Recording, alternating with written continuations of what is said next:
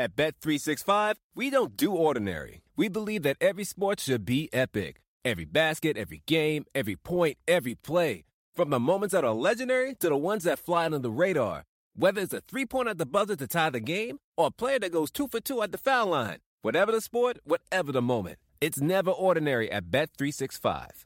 21 plus only. Must be present in Virginia. If you or someone you know has a gambling problem and wants help, call 1-800-GAMBLER. Terms and conditions apply.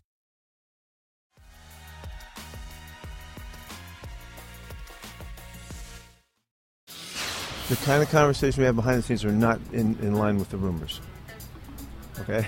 There you go. No, they're not at all. We've been talking, we've been together and connected throughout this whole season, and that's why it's easy to dismiss those at this time. For me, I think what I'm really super passionate about, obviously, my goal is to win more Super Bowls, and my plan is to win them here. It's that simple. I think that's. And so that's there's nothing really else other than that. Everything is definitely on the table. There are things that seem more plausible or more likely, which I won't necessarily get into. But the most important thing is first the commitment to playing, and then after that, it's just conversations with my agent and Brian, and looking at the desires of the team and the kind of the mindset moving forward, and then make a decision.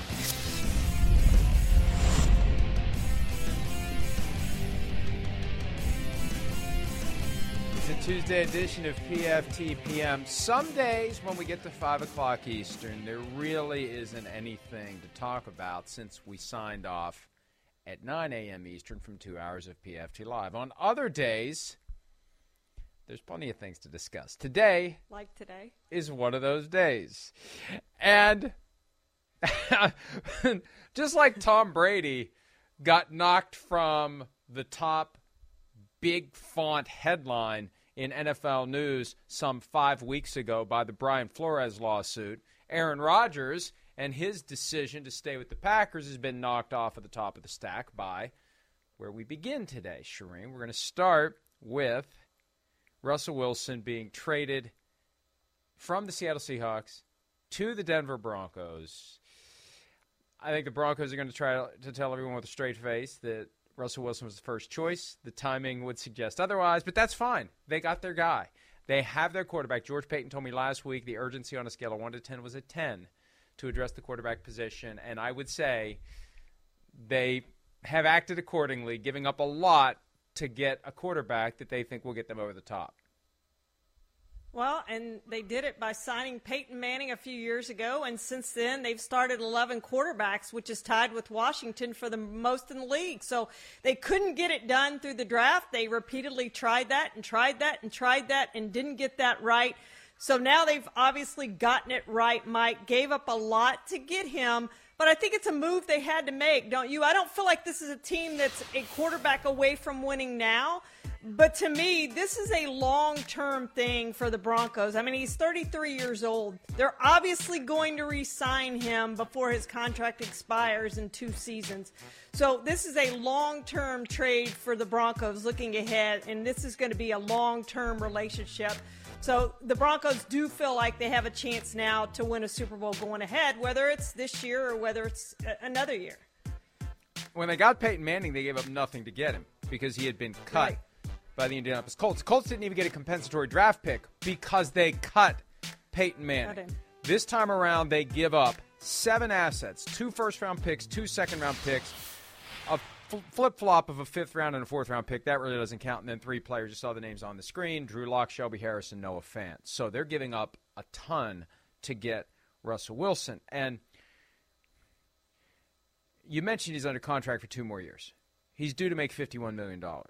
We know what the pattern is for Russell Wilson.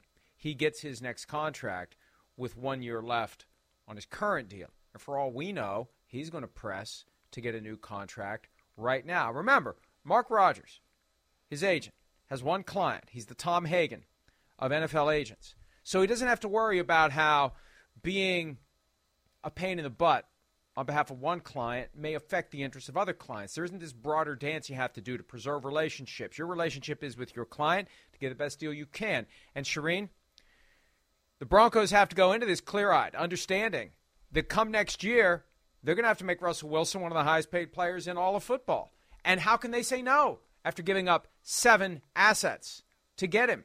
And I'll take it one step farther. No deal's done until Wednesday at 4 p.m. Eastern. I don't know how the no-trade clause works from the standpoint of saying, I'm fine with it and having a change of heart. What if he decides over the course of the next week, you know what, I want my new contract now? He's got all the power in the world. If Mark Rodgers wants to push the Broncos to make him $50 million per year plus $1, so he's just ahead of Aaron Rodgers, he's never going to have more power than he has right now because he could blow the whole thing up between now and next Wednesday. Oh, he has the Broncos over the barrel. And they knew that going in, that if they gave up this much to get Russell Wilson, that they were going to give him a new contract at some point to keep him long term. This isn't a 2-year rental, certainly. And we know Russell Wilson probably isn't going to play for his current contract next year, not when we've seen what quarterback salaries have done and are about to do with Aaron Rodgers getting his new deal. So, he's got a $19 million base this season and $22 million base next season. He's going to want more money and going to want it pretty quickly. If not now, then certainly after this season, Mike. And he's going to get that because that's what the Broncos agreed to when they made this trade was Russell Wilson is now our longtime quarterback. And they feel like they finally have him. So he's going to get his money. He's going to get paid. And to me, it almost seems like maybe that was part of the Seahawks thinking. They didn't want to go there with Russell Wilson. They didn't want to pay that money that it was going to keep Russell Wilson in Seattle. Something I said last week. They're deciding to get what they can now instead of next year because next year the trade would have happened with the certainty that whoever does the deal is going to have to pay Russell Wilson. This time they move him where all they have to do is take on the contract. Next year, the existing contract, next year they'd have to pay him and they would give up less. It's always a balance. How much you have to pay the player, how much you have to give the team. And if you have to give the player a major contract on the way through the door, you're less inclined to pay the team. But I don't want to gloss over the possibility that Wilson could say, $19 million base salary and $5 million roster bonus, that's $24 million. You got Aaron Rodgers making $50. You got Patrick Mahomes making $45. I know my contract was front-loaded, but it was at an average of $35. Something's wrong with this picture. I want it now. If he says I want it now, and he could just blame his agent. Sorry, my agent told me to do it. If Mark Rodgers says I want it now, he wants it now, he gets it now, what's George Paton going to say? No? And then all Russell Wilson has to say is, fine, I don't waive my no-trade clause. I mean, I really don't think any of it's binding. And I'm going to have to look into this to be 100% sure. But the idea that you can't actually do the trade until next Wednesday at 4 p.m. Eastern, I would tend to believe that Russell Wilson's consent to be traded doesn't become binding until then either. And until then, it is something he could revoke. So I agree with you. Seahawks looked at this as, let's just do it now. Because next year, we're going to have to pay him. Next year, somebody's going to have to pay him. Let's just do it now. Let's just rip the Band-Aid off now. We have no intention to trade Russell Wilson. We knew when we heard it that meant for sale sign is in the yard, come change our intention, and the Broncos did. Hell, the talks were happening. This has been percolating for a month. It was in process. So I love chaos. Chaos is good for business. Days like today are great for business. And there's a wrinkle to this. There's a chaotic wrinkle to this where Wilson could say, oh, by the way, Broncos, you better go ahead and give me my contract now. And he'd be within his rights to do it because $24 million isn't enough. No, absolutely, Mike. He's going to be one of the biggest value. If he does play for that this season, he's going to be one of the biggest values at quarterback in the NFL, and the Broncos better use that as they can because his price is only going to go up after this season. But I would expect that new contract to come sooner than later, certainly, Mike. But this has always seemed like an inevitability that he was going to be traded from the Seahawks since last January when his frustrations bubbled up publicly in that interview, and he talked about being involved in personnel, and he talked about how bad his offensive line was, and he's tired of taking hits and everything else he said last January. This just felt like his days in Seattle were numbered. And then, of course, Mark Rodgers comes out and says, well, we don't want to trade, but if the Seahawks are going to entertain trade talks, then here's the 4 teams that he would waive his no-trade clause to. And since then, it's just felt like that was going to happen. And today it finally happened, of him being traded to the Broncos. So no surprise that this happened. I think we all saw it coming, Mike. It maybe just took a little longer than we thought it might take. Do you think that the Seahawks would have gotten more for Russell Wilson a year ago if they had done this, or would they have gotten more next year if they had done this? They wouldn't have gotten more next year. I'm convinced they wouldn't have gotten more next year, because next year you'd have to give them a huge contract on the way through the door. Yep. Last year, they may have gotten more. They didn't get 3 first-round picks.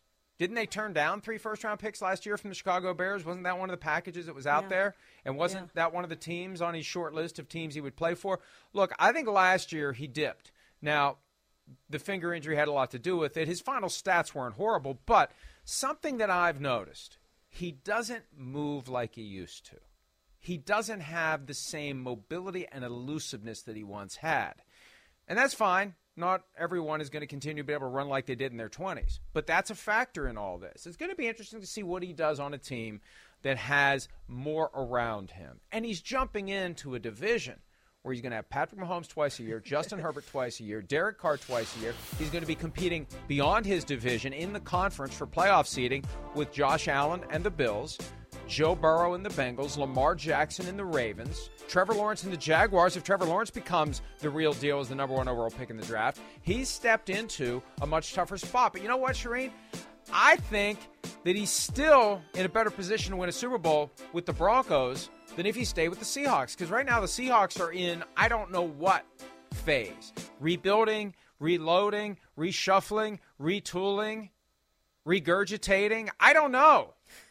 And especially without Russell Wilson, surely Drew Lock isn't the answer. Surely they have a better plan, all due respect, than Drew Lock at quarterback. And I was talking to somebody about it today, and the suggestion was, well, the Seahawks will just draft somebody. Well, they may as well have a sign, you know, the old kick me sign that they'd put on your back? They may as well have a leapfrog me sign on their backs as their pick approaches in round 1, because that's going to be the clear point of delineation where if you want a quarterback, you better cut the line in front of the Seattle Seahawks. And we know that throughout the first round of the draft, they will be potentially trying to trade up to get in position to get whoever they really like, if that's what they plan to do. Now, I don't know that taking a quarterback in round 1 is the right way for the Seahawks to go, because it hasn't exactly worked out. I think of guys like Rick Meyer and Dan McGuire. They got Russell Wilson because he fell to them in round 3, but they may get a little desperate now to try to package some of that stuff they got for Wilson to enhance their opportunity to draft a quarterback. And that's the other side of this, too. Maybe they really like one of these guys that's coming out in the draft.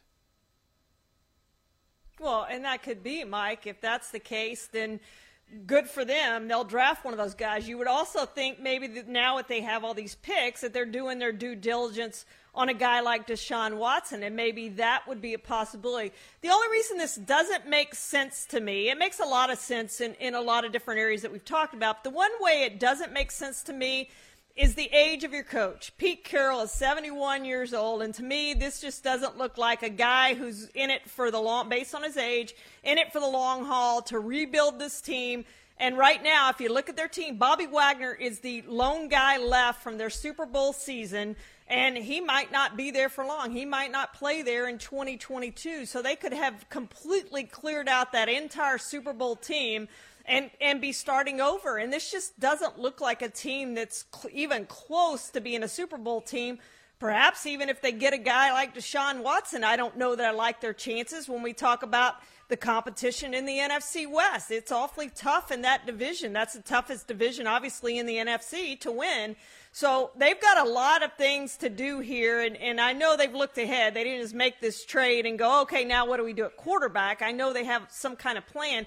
And maybe they think they're going to fall into another Russell Wilson. But let me just tell you, That doesn't happen. You look at the Broncos and how they've drafted quarterbacks and how it didn't work out for them. There's an awful lot of quarterbacks who are drafted that are probably worse than they are better when you draft a quarterback. You just don't know what you're getting. They drafted Brock Osweiler in round 2 the year that Russell Wilson fell to round 3. That just shows you what's going on. Now, I don't think that a short quarterback, 6 foot or under, I don't think that's going to result in a guy sliding like it once did, because we now know that those guys can still play. But still, you never know where that quarterback's going to come from. And the harder you try to make a first-round pick into your guy, the harder it is. And there's more pressure on that guy that's taken in round 1, especially if they decide to go with a first-round pick. And the more I think about it, the more we talk about it, Shereen, I don't think they should, because that guy's going to be under tremendous pressure to come through the door and pick up the reins that Russell Wilson left behind with a team that isn't anywhere close to being as good as it was when Russell Wilson arrived 10 years ago. And by the way, this trade to the Broncos is happening 1 day short of the 10-year anniversary of their initial meeting with Peyton Manning. So here they are after a revolving door, 6 years of Brock Osweiler, Trevor Siemian. Who else? God, I'm sure they don't want to remember who else that they tried at quarterback. They used a first-round pick on Paxton Lynch. How did that go? Simeon. Not too good. Case Keenum. Flacco. I mentioned Trevor Siemian. Joe Flacco was there at one point. It's just been a mess. And now they get their guy. And I really am going to be curious to see what Russell Wilson still has left. And I'm sure he'll redouble his efforts to be ready to go. Oh, and by the way, he gets to play all of his old friends and foes in the NFC West this year. Yes, the Broncos go to Seattle during the regular season. All of a sudden, that becomes a game that you circle with red ink as we wait for the schedule to release. Usually it is now May. Usually it's been 1 year or two since they moved it to May, and they like it in May after the draft. The Broncos at the Seahawks is going to be a huge, huge game for which the networks are going to be jostling, because that's going to be Russell Wilson's return to Seattle, and I bet it happens in the first month of the season before either team declares itself to be not a contender. I could see this being like almost like last year, Week 4 Sunday night. Doesn't that make sense? Tom Brady back to New England. Absolutely. I think Week 4 Sunday night or Monday night or Thursday night, not that they'll give it to Thursday night, not on Amazon, but either Monday night or Sunday night, I could see Russell Wilson going back to Seattle. It's going to make for a fascinating. We're already starting to see the pieces fall together on what's going to be interesting this year. And boom, all the AFC West games, the round robin there twice. Any other games that the Broncos may have in the AFC? I think they play the Ravens this year. Maybe they play the Bengals too. I'm going to have to look at that. But the schedule gets very interesting now that we know their quarterback is Russell Wilson, assuming he doesn't pull the plug between now and Wednesday. Mike, when you and I grew up, quarterbacks stayed in one place forever. The Roger Staubachs and those guys, they were there forever mostly. And when Joe Montana left and went to Kansas City, it was a really big deal when those guys moved, because it just didn't happen very often. And then when you had unfettered free agency in the early 1990s, we still didn't see a ton of big movement of quarterbacks, because when you found that guy, you wanted to keep that guy and you wanted to keep him forever. And so you had the Troy Aikmans and all those guys who stayed in one place. And it was rare when a guy went somewhere else to finish his career. And now I kind of like it. Guys are moving around, and it's been fun these last 3 years to see quarterbacks go different places and try to win different places. And guess what? The last 2 years, it's worked beautifully for the Buccaneers in getting Tom Brady in free agency. And then this year with the Rams trading for Matthew Stafford, both in their first year at those teams. So I think we're going to see more and more of this, that teams aren't just going to stand pat. They aren't going to just go in the draft and go, well, we'll take our chances on this guy again. I think you're going to see more and more teams go after the proven commodity, and those guys are going to be available on the trade market. So we could see more of these things this year, next year, and years beyond. And I remember when we were kids, remember the big trade, the big quarterback for quarterback trade? Well, of course, you lived there. You were close to it. It was Dan Pastorini for Ken Stabler. Remember? Oh, yeah, absolutely. I was stunned by that. And it didn't happen. That did not happen. And we haven't seen a quarterback for quarterback trade recently, but the idea that a quarterback can't get traded. And this goes back to, and this is a chapter in Playmakers, by the way, available now at 20% off at Amazon. And by the way, if you've already ordered at Amazon, I'm told that you get the 20% discount, so you have that going for you, which is nice. But one of the chapters there was driven by Tom Brady's jump from the Patriots to the Buccaneers, and it shows how much power quarterbacks now have, and they have a ton of it. And Russell Wilson didn't even have to use it this year. It was the residual effect of last year that set it up for this year. He wisely didn't rattle the cage this year, and maybe he knew. Maybe they had the conversation last year. We don't know what happens behind the scenes. We know that they tell us one thing and they do something else. Maybe they agreed that after 2021 they'd look at where things stood, and they played it very deftly. They got maximum compensation, and one of the ways you get maximum compensation is you act like you're not as anxious to make a trade as you otherwise would seem to be. The only downside from Russell Wilson's standpoint, the team he's going to is giving up a hell of a lot of stuff to get him.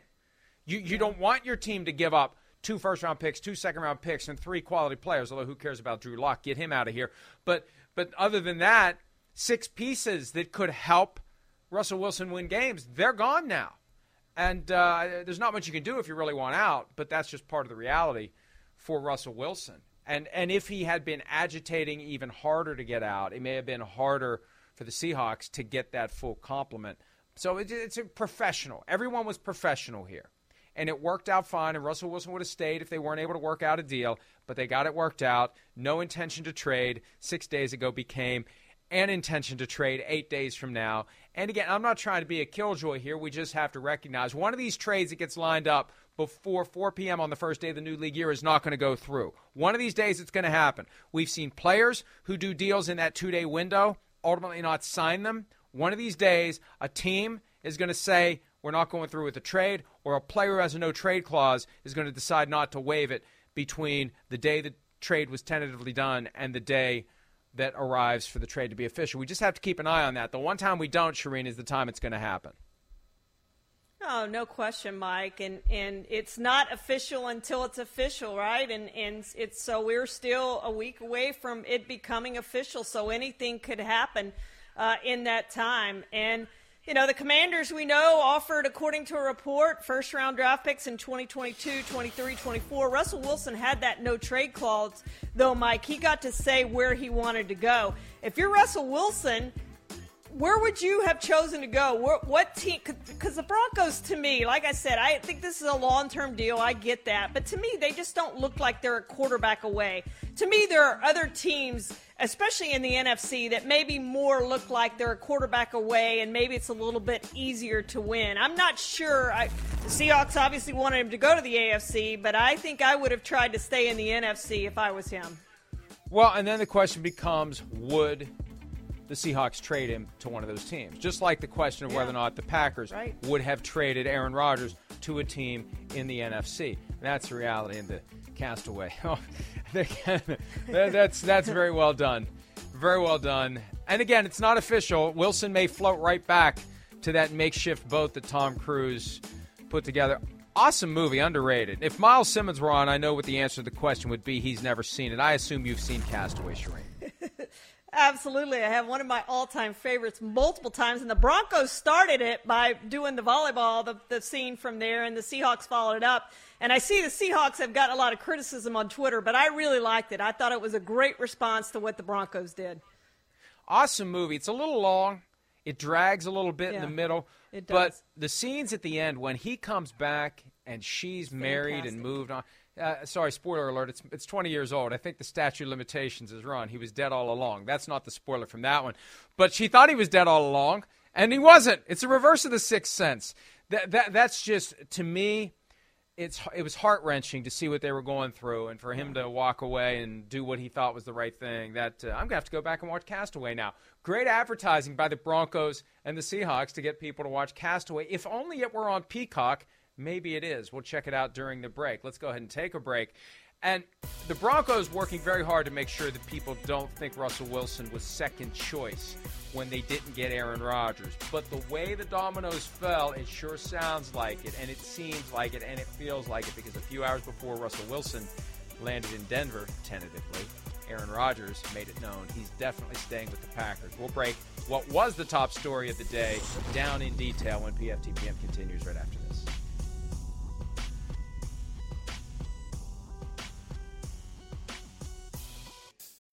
What do 8 bags of concrete mix, a cooler full of 30-pound sea bass, and a 10-inch compound miter saw have in common?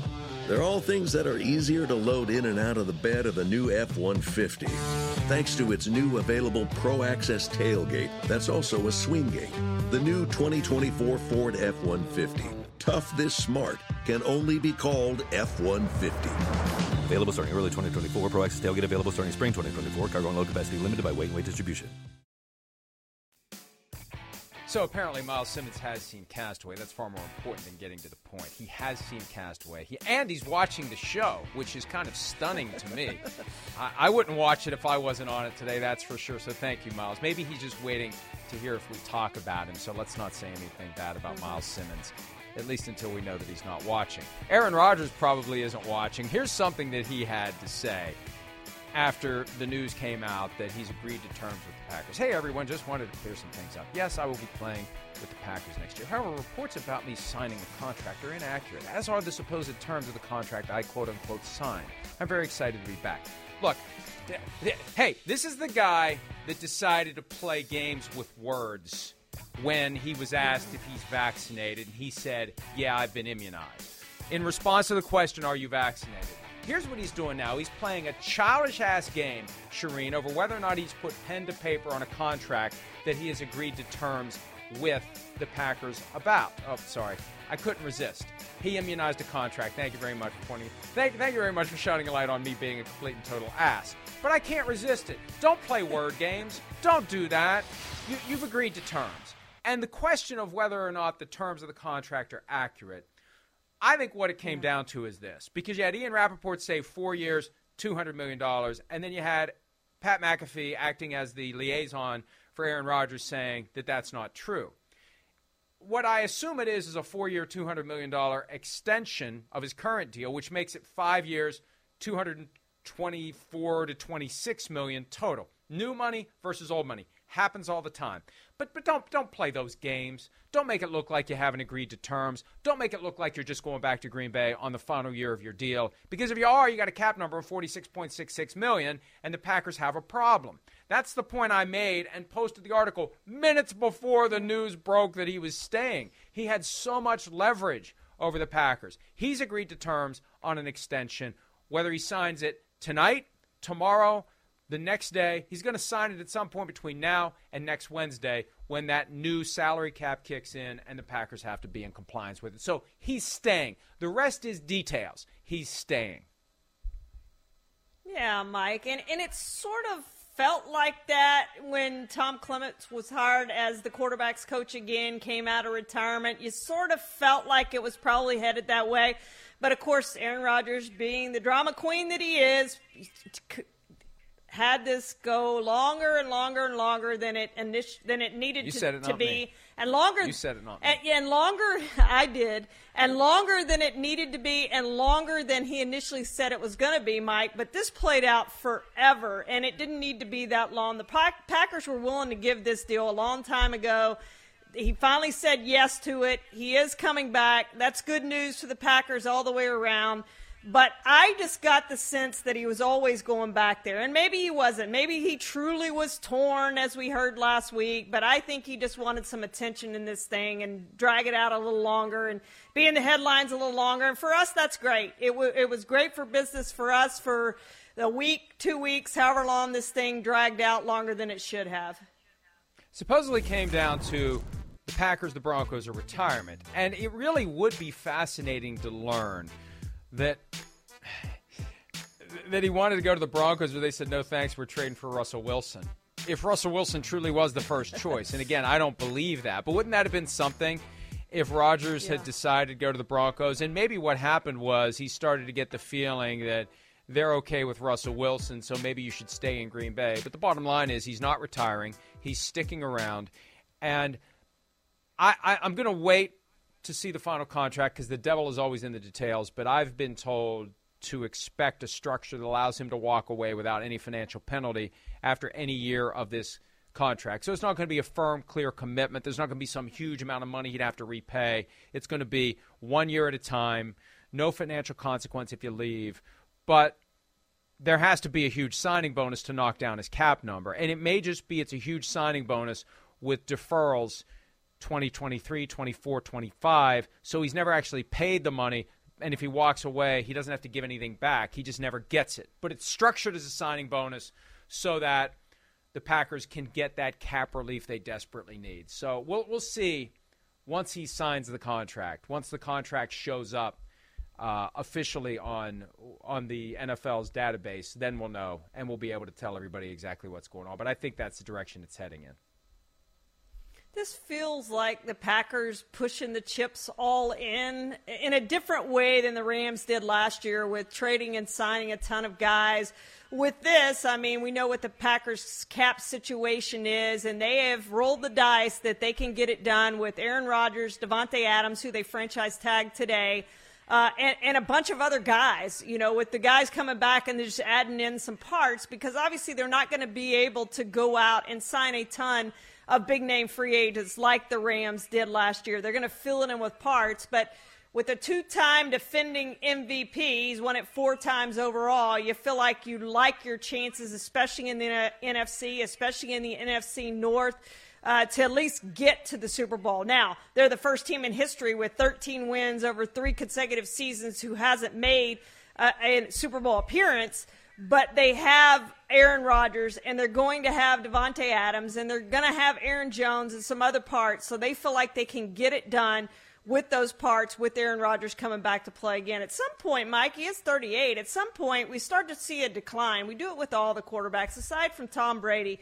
you just start to see that decline, and you wonder exactly when that's going to happen. Especially because Aaron Rodgers relies so much on his mobility. With Tom Brady, he never really did. And I remember being told 4 years ago to watch Brady's legs, that the legs go before the arm, and once the legs go and he can't avoid contact, that's when he starts to get hit, that's when he starts to get hurt. And we've seen Aaron Rodgers in the past be dragged down to the ground and break a collarbone, the same one twice. The most recent time he did it in 2017 is because he held the ball a little bit longer to pop a receiver a little bit more open, and the receiver ultimately dropped the pass. But he went down thanks to Anthony Barr and broke his collarbone. He's got to be more careful. We've seen Tom Brady develop late in his career a propensity to just get rid of the ball so he doesn't take that hit. If Aaron Rodgers loses any of his mobility, that's going to be a factor. And hey, I really don't know, and I'm sure they'll never tell us, whether or not the Jordan Love draft pick, trading up to get him in round 1 2 years ago, was aimed at lighting a fire under the behind of Aaron Rodgers. But if that was the plan, it was genius. Now, whether it was the plan or not, the Jordan Love draft pick and the 4th-round pick they used to attach to their own first-rounder to move up to get Jordan Love, those 2 picks were wasted. They're not going to have Jordan Love around. If they do, he's going to be sitting on the bench. Their best play now is to trade him somewhere. I thought Denver would make sense. Nathaniel Hackett's there as the head coach, although Hackett knows whether or not the guy's ready. And the talk around the league is Jordan Love just isn't ready. What do you do with Jordan Love if you're the Green Bay Packers? I think you dangle him to a team that clearly needs a quarterback. And it may be a trade that happens after the free agent quarterback carousel stops. And then you see who has quarterbacks, who doesn't. Who feels good about the situation, who doesn't. Maybe you could trade him to the Colts. Maybe you could trade him to the Steelers, right?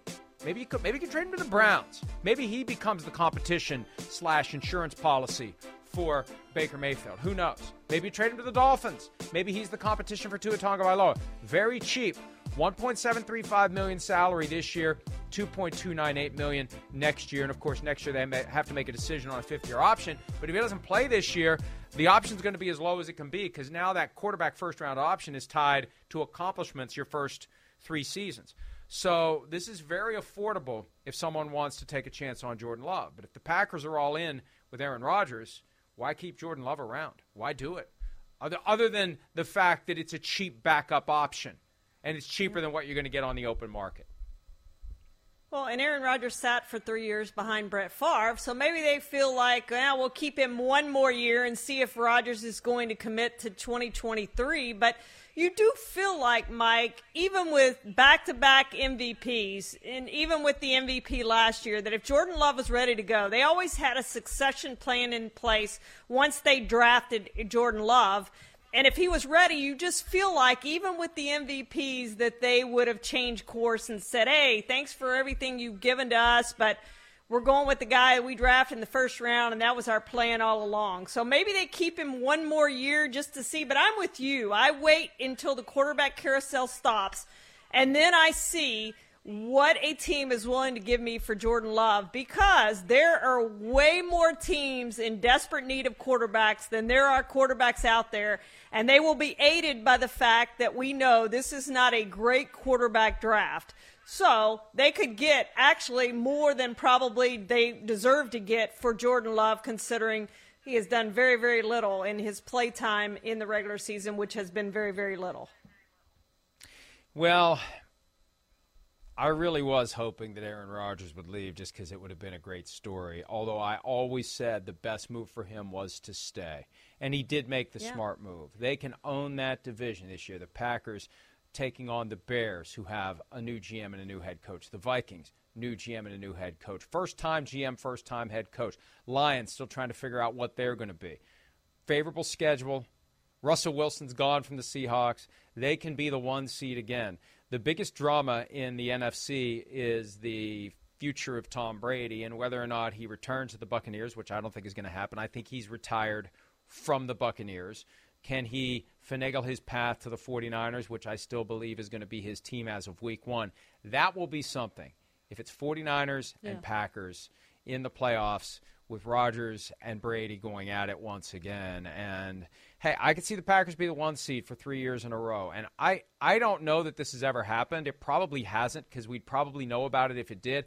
There's probably never been a 1 seed for 3 straight years that has failed to get to the Super Bowl in any one of those seasons. But that's what the Packers are potentially looking at this year.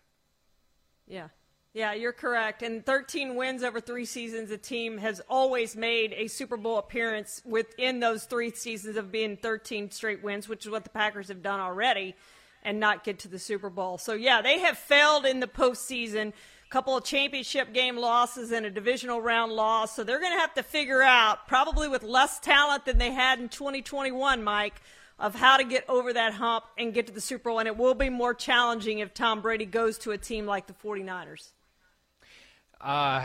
And you know, he has to be paying attention to all of this and feeling the urge to get involved, to get in play, to have the power to make a decision. See, right now the Buccaneers aren't giving him the power to make a decision, according to Bruce Arians. I don't think Bruce Arians is going to make that decision on behalf of the Tampa Bay Buccaneers. But when you look at some of the things that Tom Brady has said recently, even though the Buccaneers won't make a move with him until after June 1, unless they cut him with a post-June 1 designation, which he's got every right to ask for that. You brought up that point last week. And I know we're going off script here to talk about Brady, but I think he's relevant to this conversation because I do think that what's happened with Rodgers and Wilson today will tend to be a magnet for him to come back. If he calls someone named Glazer, one of the members of the Glazer family, and says, I came here with a 2-year commitment. Last year I did a 1-year extension for cap purposes, not because I wanted to stay for 2 more years. And for all anyone knows, he said that last year quietly and privately to the powers that be. I would like you to release me. That's, hey, when Rodgers was going to be traded no matter what, he wasn't getting released. When Wilson is traded for 7 pieces of compensation, that is the ultimate boss move. If Tom Brady can get himself released, free and clear by the Tampa Bay Buccaneers, notwithstanding any huffing and puffing that Bruce Arians has done, notwithstanding whatever the team would want to do. If Brady makes that plea directly to ownership to be released, what'll they say? And he could be available, in theory, as soon as next week with a post-June 1 designation. And then he decides at his own speed, in his own time, what he wants to do. But as someone pointed out last week, the planets were lining up too conveniently. Kyle Shanahan doesn't go to the Combine. Tom Brady is visiting his parents in Northern California, sleeping in the bed that he slept in when he was growing up. And his former teammate at Michigan, Brian Griese, is hired by the 49ers to be the quarterback's coach. It's all too convenient. And the smoke, I think, is rising like the fog off of the bay on a cold June morning. I can see it happening now. And when it all clears out, it's going to be Tom Brady wearing number 12. I think, is John Brody, is that retired? Are we going to have to Are we going to have to do some finagling to get Tom Brady in number 12? That may be a problem, but I think they'll find. Yeah. I think they'll find a way to get Brady in number 12, Shireen. Yeah, TB12 in a 49ers uniform, Mike. And to me, it's always felt like getting cut was the right thing for Brady, allowing him to leave now, because if they do the trade, they do it in June. If they cut him now and designate him post-June 1, he can still go sign with somebody else. He can start learning the playbook. He can get to know the players. And it also helps, Mike, frankly, that the 49ers, unlike now the Broncos, will have draft picks, will have the players. They won't have to give up players to get him. That puts him in a far better situation than what Russell Wilson is walking into with the team without a first-round pick and some second-round picks and all of the things that they gave up to get Russell Wilson. It's just a better situation if you can choose your team to go to, like you did going to the Bucs. You still have those players there. You still have the draft picks. They can build around you, have the cap space to go sign some more players. That would just be a great situation for Tom Brady. And it just feels like if he really wants to play, that he deserves to have that call to go into the Glazers, Joel or Brian, and say, I did you a favor, you do me a favor, let me walk away. Tom Brady was born 4 years after the 49ers retired number 12 in honor of John Brody. Number 10 obviously is available. That's Jimmy Garoppolo's number currently, and that's the number that Tom Brady wore at Michigan. So my guess would be he would wear number 10 to play for the 49ers and not try to wear 12. Respect the history of the franchise. Not wear 12, not wear 16, obviously, Joe Montana's number, but wear 10 and be the guy that he was at Michigan wearing number 10. So to be TB10 and TB12 and to be continued, the Tom Brady saga. Will he be playing for the 49ers or someone else in 2022? Let's go ahead and take a break. Franchise tag window has closed. That was supposed to be the top story today until Aaron Rodgers and Russell Wilson got involved. We'll talk about who was and wasn't tagged when PFTPM continues right after.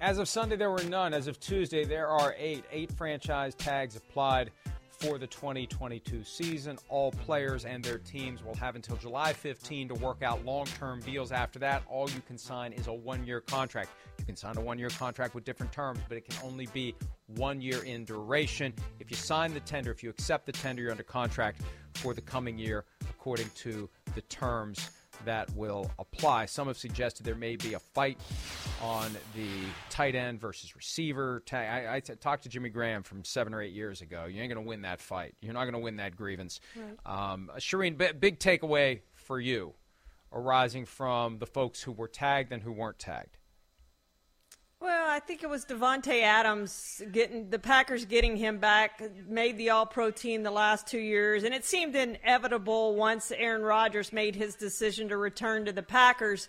But I think that was a key move for the Packers. They had to have him back, Mike. I mean, it clearly was a move that Aaron Rodgers wanted, and probably he demanded if he was going to stay that he would have Davante Adams back, and now it's trying to get that long-term contract done with Davante Adams, who knows? Maybe he wants to see what's out there after this year and see whether Aaron Rodgers truly is committed to playing beyond this year. But I think that's, for me, is the one that was key and needed to be done. Chris Godwin surprised me a little bit just because he's coming off that ACL injury, but none of the others really surprised me all that much. The Godwin situation stunned me because he tore the ACL week 15. He had surgery in early January. The Buccaneers clearly believe that he's going to be fine. They also apparently thought that if he was available, someone else was going to make an offer and he was going to take it, an offer more than what they're willing to pay. The problem with coming up with a long-term deal for Godwin is the fact that it's very difficult to value the second year because the second year isn't another tag. It's free agency. All they could do next year is use the transition tag at a 20% increase over this year's pay, and the transition tag doesn't give you anything other than a right to match a long-term offer. Franchise tag for next year would be quarterback money or a 44% increase, whichever is greater. That's the way to crack the code on the franchise tag. We saw it with Kirk Cousins and Trumaine Johnson, the former Rams cornerback, the same year. They did 2 tags. They became free agents. Cousins went to Minnesota. Johnson went to the Jets. And, yeah, Johnson didn't work out, but he got paid. He played the game, and he won. Right now, Godwin is in a position to win the game because next year at this time, he'll be an unrestricted free agent. Next year at this time, Cam Robinson of the Jaguars will be an unrestricted free agent. That is your way to fight the tag. And if you want, you can do the Le'Veon Bell, sit out all year, and next year they'd still have to give you quarterback money to tag you a third time. You become a free agent next year no matter what, even if you don't play this year. So not that anyone should do it, but you could do it. And really from Godwin's perspective, I know he's going to want to be healthy and he's going to want to play, but if I'm Godwin, I'm not going back out on the field until my knee feels exactly the way it felt before I got injured. I'm not pushing it. I'm not risking it. I'm not working through scar tissue. I'm not playing until I am 100% because I'm getting paid either way. Can't not pay me. You've tagged me. I'm signing that tender, and I'm not playing unless and until I believe I'm 100% and not put myself at risk to prevent my shot at free agency next year, Shireen. Well, and who knows who the Buccaneers quarterback's going to be, Mike. I mean, this could be a total rebuilding year for them, which is another reason I was surprised by this. I mean, if it's Blaine Gabbert, as they've intimated, I mean, come on now. They're not going to win very many games, even in a bad division that they're in. I just don't see them doing very much and certainly not contending. And they've got a ton of free agents who are out there that they're probably going to lose because they don't have the space to sign them. So all this just seems sort of weird to me that they would tag him and bring him back based on where they are, but maybe they think they're going to get some big-time quarterback that can help them contend again. I just don't see it right now. The other point that we need to make is that Mike Williams, the Chargers receiver, signed a multi-year contract, 3 years, $60 million contract with $40 million guaranteed. Hey, that's great. He used his leverage. But you know what? Always force them to tag you. He could have done that contract tomorrow. Force them to tag you. It's not like there was someone else the Chargers wanted to tag. Sometimes you'll see a situation where there's 2 guys who are due to become free agents, and the team busts its butt to get a deal done with one so they can tag the other. If the Chargers don't use the tag on Mike Williams now, it's not like they lose anything. It's not use it or lose it. They use it or they don't. They still have it next year. But if you're Williams and it's used on you, that gives you more leverage next year, and that sets you up. Once you're tagged twice, you're never getting franchise tagged again at any time in your career. Davante Adams 4 years ago, instead of signing a 4-year contract with the Packers after the season was over and the injury risk was off his shoulders, he should have waited until he was tagged. Because if he had, Shireen, this would be tag number 2. Next year he's an unrestricted free agent. And he's got more leverage in the long-term contract negotiations. So now, maybe they were able to squeeze more money out of the Chargers. Maybe the Chargers didn't want to get themselves on a path where it's tag 1, tag 2, and then he goes. They wanted to have at least 3 more years with him. I don't know. And again, the money's pretty good, but I'm a firm believer you should always force the tag, and then you can do the long-term contract after that. So that kind of surprised me because I think you always, as I said, you get that tag. And 3 tight ends get the tag, including the Cowboys' Dalton Schultz. What was your reaction to the Cowboys making that move?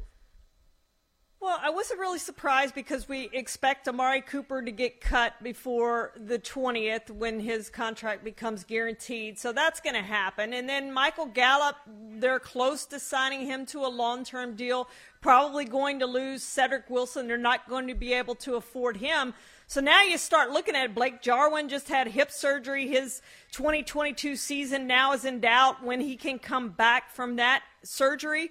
So there are a lot of questions now with Dak Prescott's weapon. So to me, it's a move they had to make to ensure that Dalton Schultz came back, and then they have CeeDee Lamb And then Michael Gallup at some point coming off that torn ACL may not be ready for the start of the season. You don't know. But at least he has some weapons back on the team. They re-signed Noah Brown today to a 1-year deal.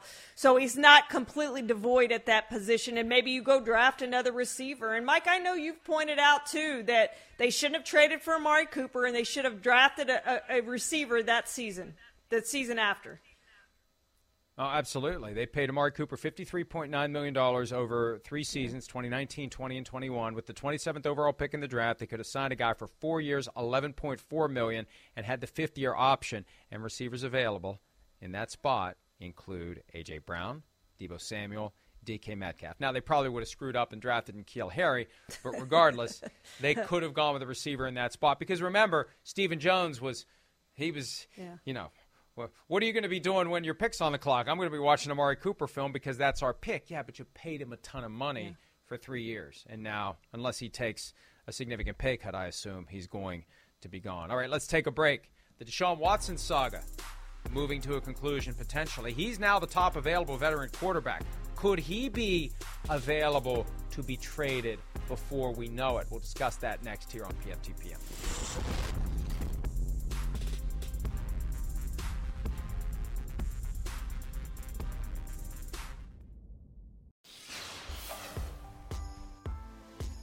New York Times reported earlier today that the grand jury in Texas will finally hear evidence on Friday. Multiple of the persons with criminal complaints against Deshaun Watson have been subpoenaed to testify, and there's a hope, according to Watson's attorney, Rusty Hardin, that by the end of the day on Friday, there will be a decision by the grand jury to not charge Deshaun Watson with anything. There's a quiet confidence that when you look at the criminal laws in Texas, there really isn't anything that was violated that would rise to the level of a felony or even a misdemeanor. But we'll find out. And the other side of this, too, Shireen, on Friday, Tony Busby, who represents the 22 women who have sued Deshaun Watson, will be questioning him in the cases brought by the people who don't have criminal complaints.